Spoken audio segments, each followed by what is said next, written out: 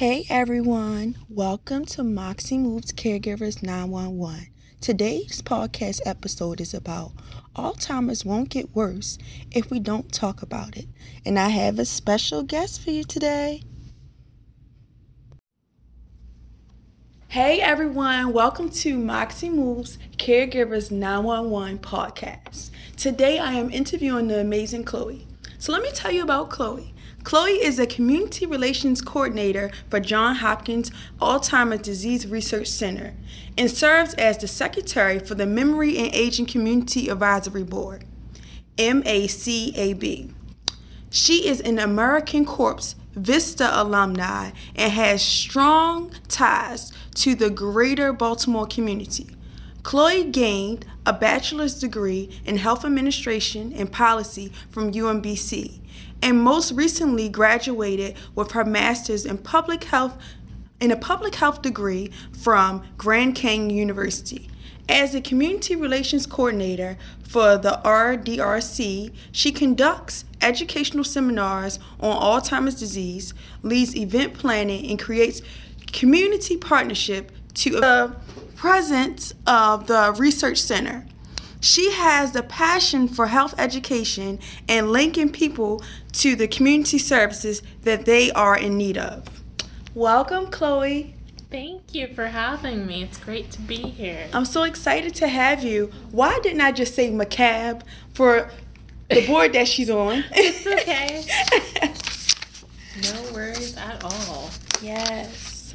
All right. So my first question for you is, what is Alzheimer's disease? Yeah, so Alzheimer's disease is actually a memory disorder. So Alzheimer's in particular is the most common form of dementia.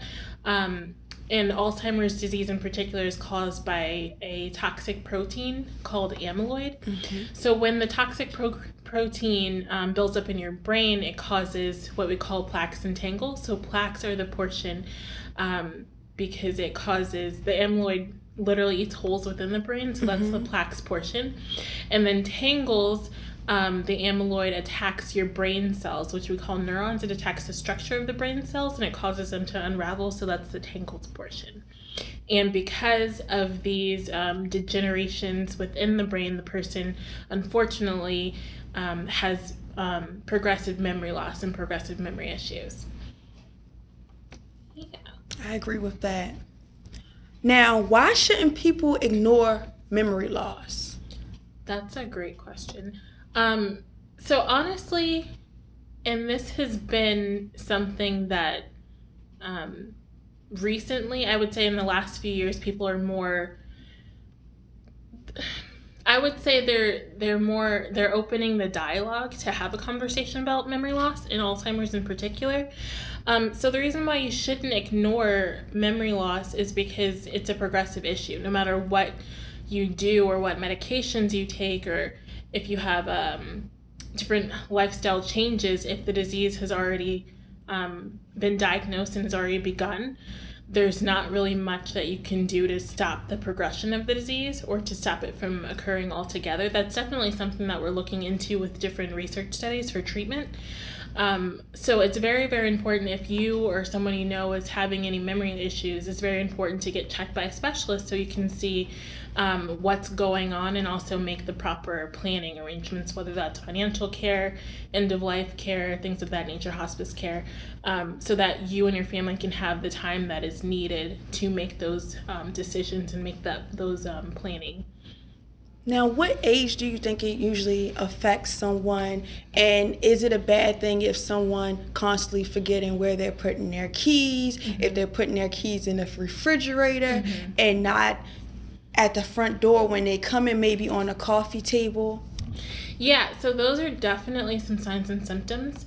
Like I said earlier, if you're having any memory issues, it's very important to get checked by a specialist, and I say a dementia specialist in particular because they can actually do different testing and let you know for sure if it is Alzheimer's or if it's something more treatable. One of the most common issues that older adults in particular find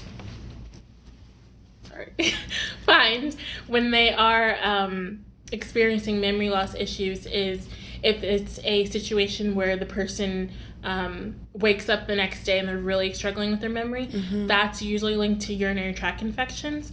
Also, depression could exhibit memory loss issues as well. So, and those things are both treatable as opposed to if you've been diagnosed with Alzheimer's disease. And also the signs and symptoms, it's really a situation where you have multiple signs and symptoms. So we actually do recommend if a person has 3 or more signs and symptoms of the 10 warning signs to get checked by a dementia specialist, because like I said, it could be Alzheimer's or it could be something more treatable. So some of those warning signs are, like you said, if you're losing your keys and they pop up in strange places, that's definitely a sign and symptom. Also, if you are in a familiar neighborhood, say you're driving in a familiar neighborhood, and you have no idea where you're going, that's a sign and symptom. Another sign and symptom would be if you are retreating from social involvement. So say that you used to be a social butterfly, now you really want to just stay to yourself. That could be one of the signs and symptoms.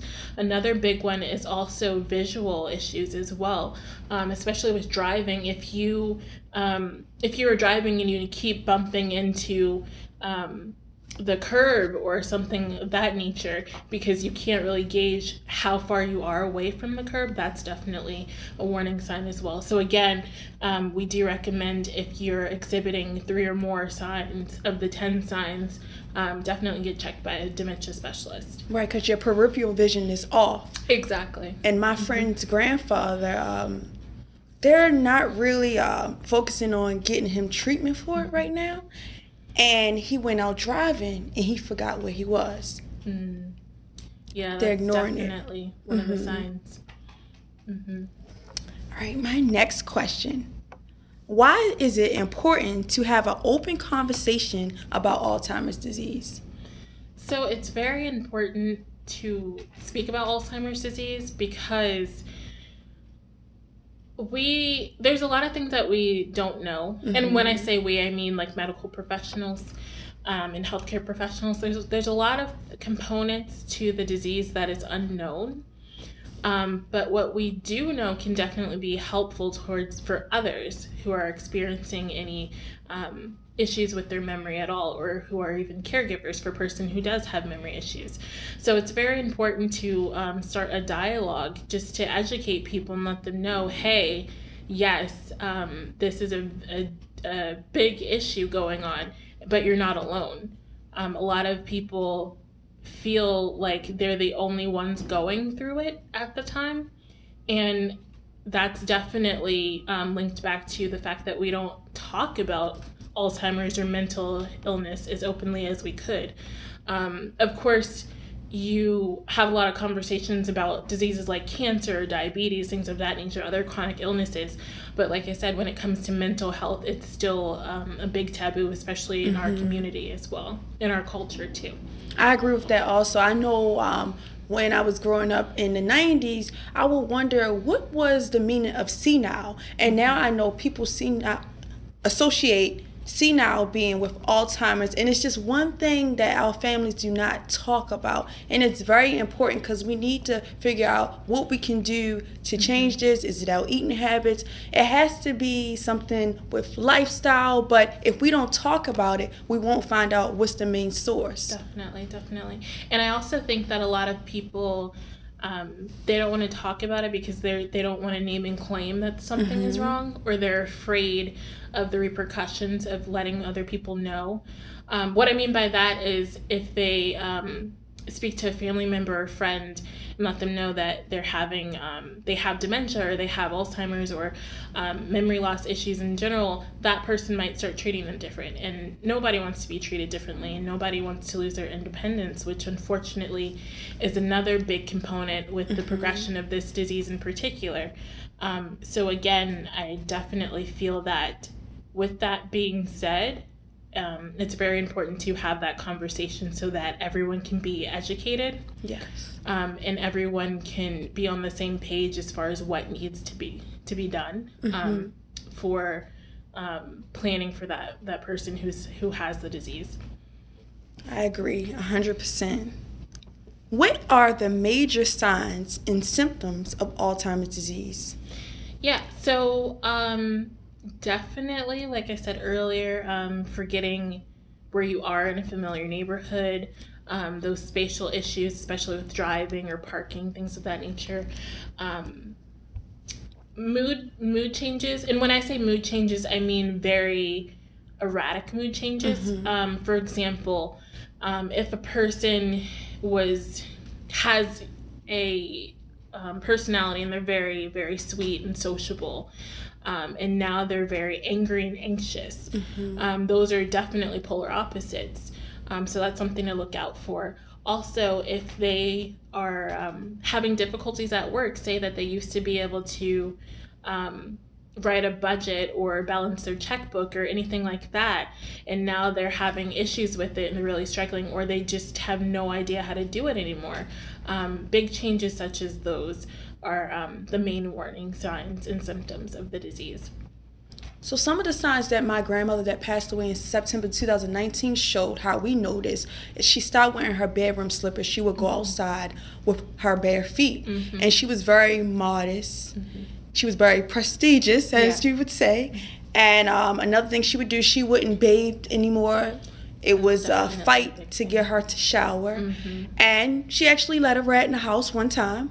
She had the door open. And she just let it in. I guess she thought it was a cat, but she wouldn't normally let a street cat in the house. And a rat got it, and my family members had to help her get it out the house. So that was some of the early signs that we saw. It was normal things that she wouldn't do.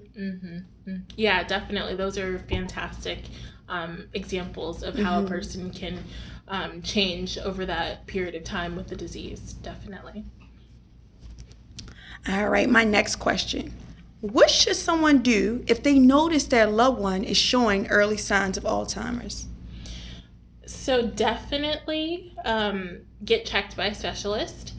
And there are multiple different dementia specialists in the state of Maryland, actually for the whole country. But there are many different specialists that you can go to within the state of Maryland. And also the Alzheimer's Association, they have a really great resource. They have a list of different dementia specialists that is broken down into county. So if in the case that you wanted to go to one particular place but they're overbooked and there's a waiting period, you can definitely reach out to them and get that list and call up other specialists in your area so that you can get checked.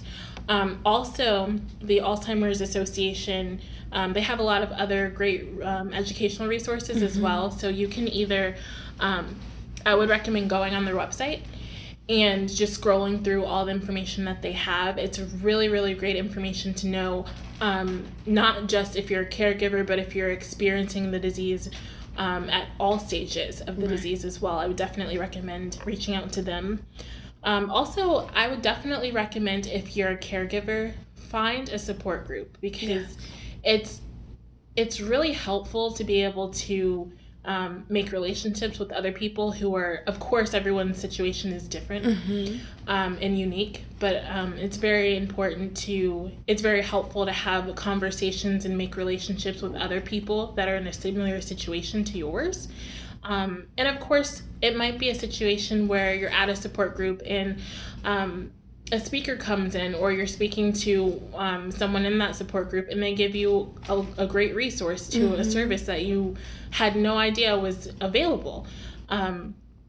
So like I said, I would definitely recommend being a part of a support group. And also they do, now that technology has advanced, they do have support groups that meet over the phone and support groups that meet through Facebook or online. So you don't necessarily have to do the traditional in-person support group if that doesn't really fit with your schedule.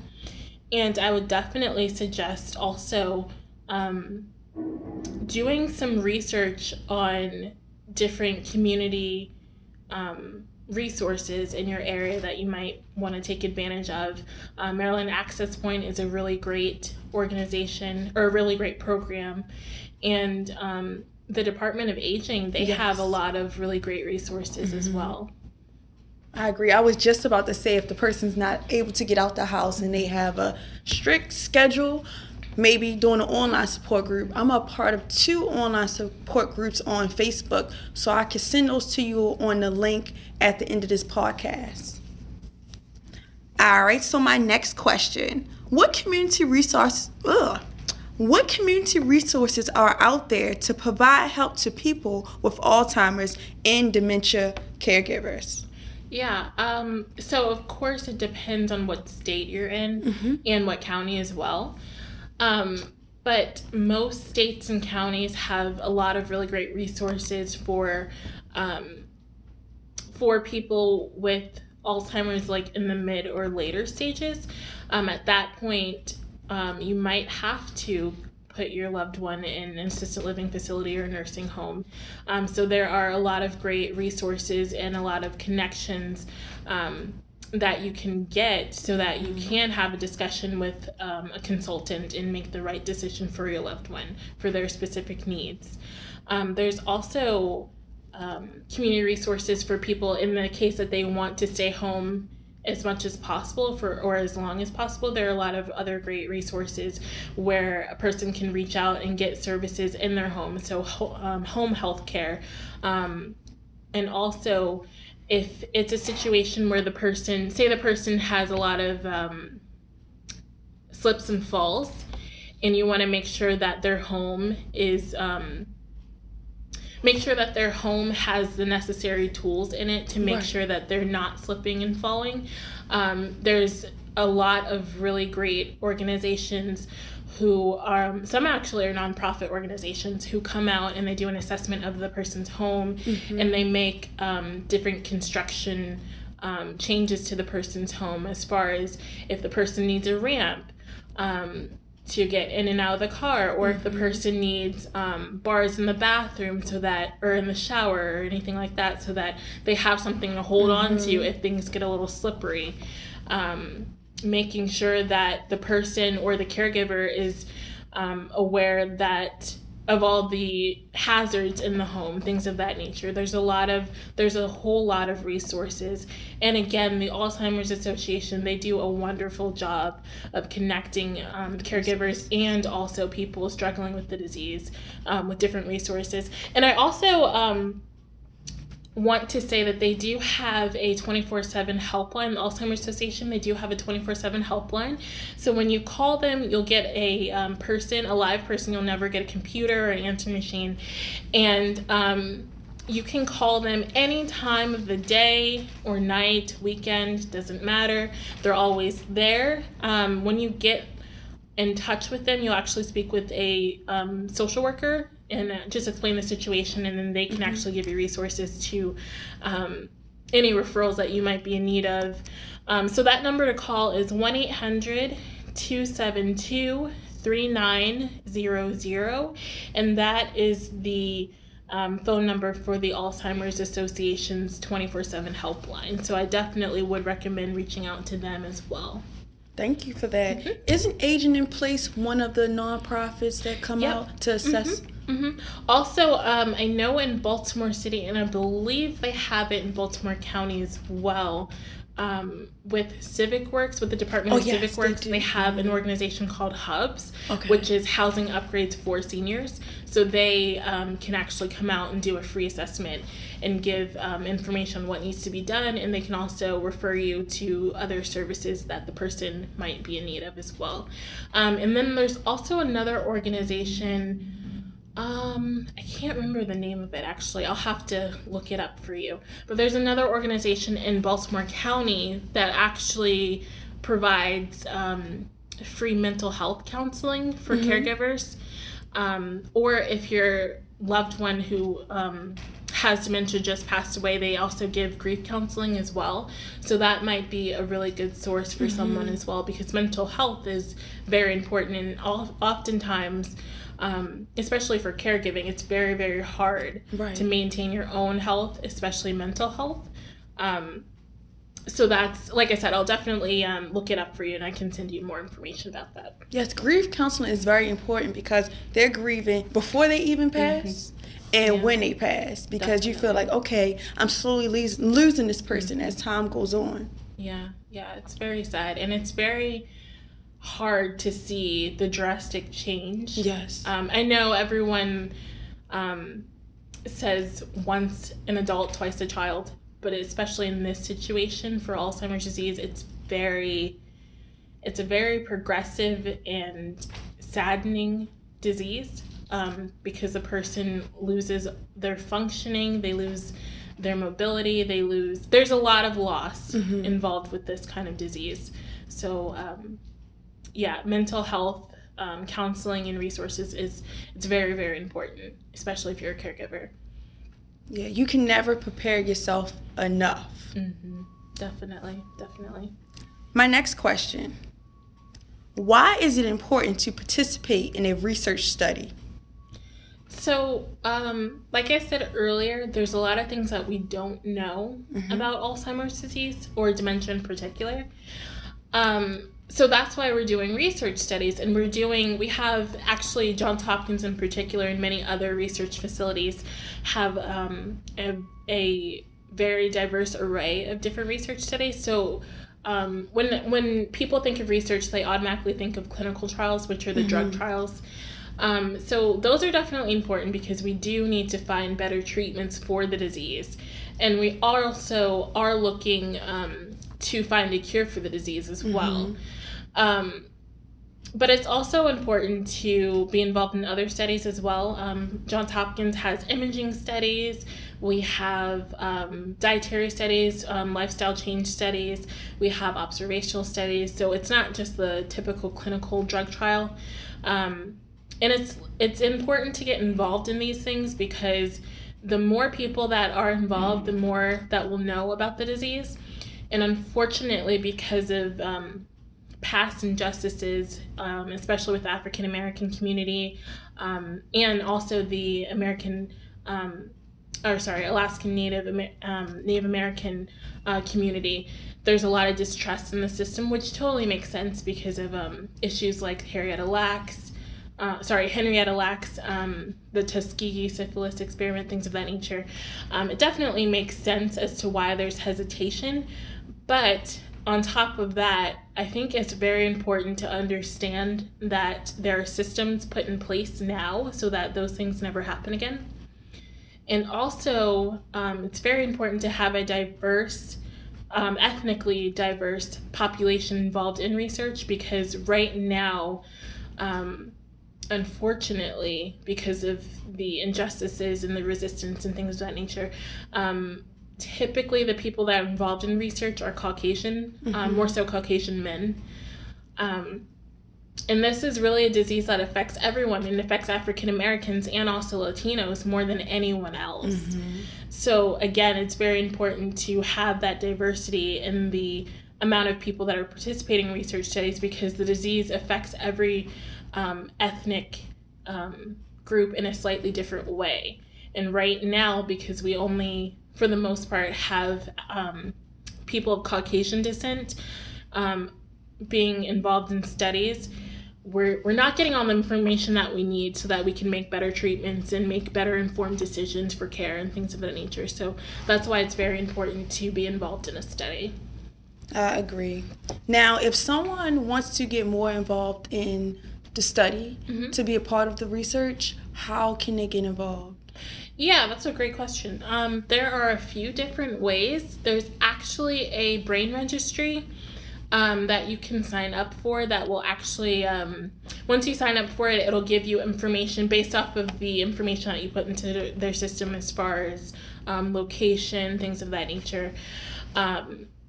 Based on that information, it will actually give you updates on different studies that you could participate in that are in your area. So that's definitely one way. And you can just Google brain registry and it'll come up for you. Also, you could go on trialmatch.org, and that's actually a database system that's regulated by the National Institutes on Health, so the NIH. And they have information like contact information and some logistics on summary of the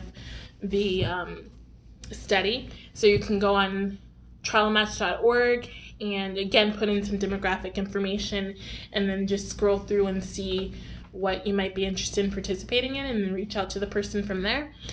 Also, if you are in the greater Baltimore area and you think that you might want to get involved in a study, again, Johns Hopkins, the Alzheimer's Disease Research Center has plenty of different studies. Definitely they can feel free to reach out to me. And if you want to reach out to me and just discuss the different options to get involved in a study, my phone number is 410-550-2281, and I would definitely be happy to discuss the different studies that we have going on and help you get recruited into a study. So we went through the other two questions that I had listed already, so I'm not going to ask those questions. Okay. So I'm going to ask one more bonus after this one, but How can people get involved in the fight to cure Alzheimer's and increase the community resources for those in need? Yeah, it definitely all starts with having that conversation. Communication and education are definitely key. A lot of people, a lot of changes don't happen until the masses are really open to having that conversation and fighting for that change. So definitely spreading the word about community resources that are already in place, reaching out to your congressman or your senator and letting them know, hey, I see that this bill is up to be this bill is currently being evaluated, and so that we can determine if it will be passed into law or not. I'm in support or I'm not in support, and these are the reasons why. Definitely being an advocate for the cause is very important. Also, just being educated on the disease is really important, because when you're educated, you do better. And by educating yourself, you're able to really make a change in other people's lives by educating them as well. So again, I think that it really all starts with a conversation and making sure that mental health and Alzheimer's in particular are no longer taboo subjects in our community. Thank you so much. So my last question is, a lot of people don't know the difference between dementia and Alzheimer's. And I try to tell a lot of people it's similar to cancer. Like cancer is the umbrella, but we have breast cancer, we have lung cancer, we have skin cancer, and so on. And with dementia, we have Alzheimer's, frontal lobe, and so forth. Yeah. So actually it's funny that you said that, because I do the same thing when I'm doing educational presentations. Yes. So dementia, like you said, it is similar to cancer. So dementia is the general umbrella term that we use. So there are actually 6 different forms of dementia. So Alzheimer's, we typically hear about Alzheimer's because it's the most common form. Yes. It actually counts for about 60 to 70% of all cases of dementia, diagnosed cases of dementia. And then we have the second most common cause is called vascular dementia. Yes. So vascular dementia in particular, some of the warning signs are if a person has had a stroke or a series of mini strokes. And the reason why vascular dementia occurs in particular is because after that person has had that stroke, the damage to the blood vessels has occurred in the brain, because the brain wasn't able to get oxygen and blood flow during that stroke or that series of mini strokes, causing damage. And then because of that damage, the brain isn't able to get the blood vessels are constricted, and they're no longer able to function the way that they used to. They function improperly. And so the brain isn't able to get blood flow, oxygen, and nutrients that it needs to function the right way. So that's vascular dementia. And then there's also something called frontotemporal dementia. So frontotemporal dementia, or FTD, they're both the same thing, is actually caused by FTD is when a person, their frontal lobe is actually damaged. So the frontal lobe is what we use for mood regulation and also making insightful decisions. And because the frontal lobe has been damaged, the person isn't able to pick up on social cues, and they're not able to use their decision and insight very well. So a good example of that would be if you're out with your loved one and they have FTD or frontotemporal dementia. Again, it's the same thing. And you're out to dinner, and they look over at another table, and they walk over and start eating off of another person's plate, and they don't think anything of it. Of course, we would know you just can't do that. It's socially inappropriate. But for them, again, that portion of their brain is no longer functional, so they don't really think anything of it. There's also something called Lewy body dementia. So Lewy body dementia actually attacks a person's motor skills, so they are a lot more prone to slips and falls and bumping into things because they can't really gauge how far their body is away from that object. So a good example would be if a person has Lewy body dementia and they're in their living room, and they get up and go to the kitchen, they would constantly be bumping into all of their furniture in the living room as they make their way to the kitchen, because they just can't really see or can't gauge how far away they are from the corner of the couch or the table or anything like that. There's also something called Parkinson's disease dementia. So that's actually caused by advanced Parkinson's disease, which has spread to the brain. And unfortunately, it's causing memory loss issues and decay of the brain, the Parkinson's disease. There's also, and then lastly, there's something called AIDS dementia, which is a little similar to Parkinson's disease dementia. AIDS dementia is caused by the HIV/AIDS virus, and after an extended period of time, the virus unfortunately spreads to the brain, causing memory loss issues and damage to the brain. So again, dementia is the general term that we use for memory loss issues that inhibit your everyday lifestyle and abilities. And there are 6 different forms of dementia in particular. Now, is one more progressive than the other?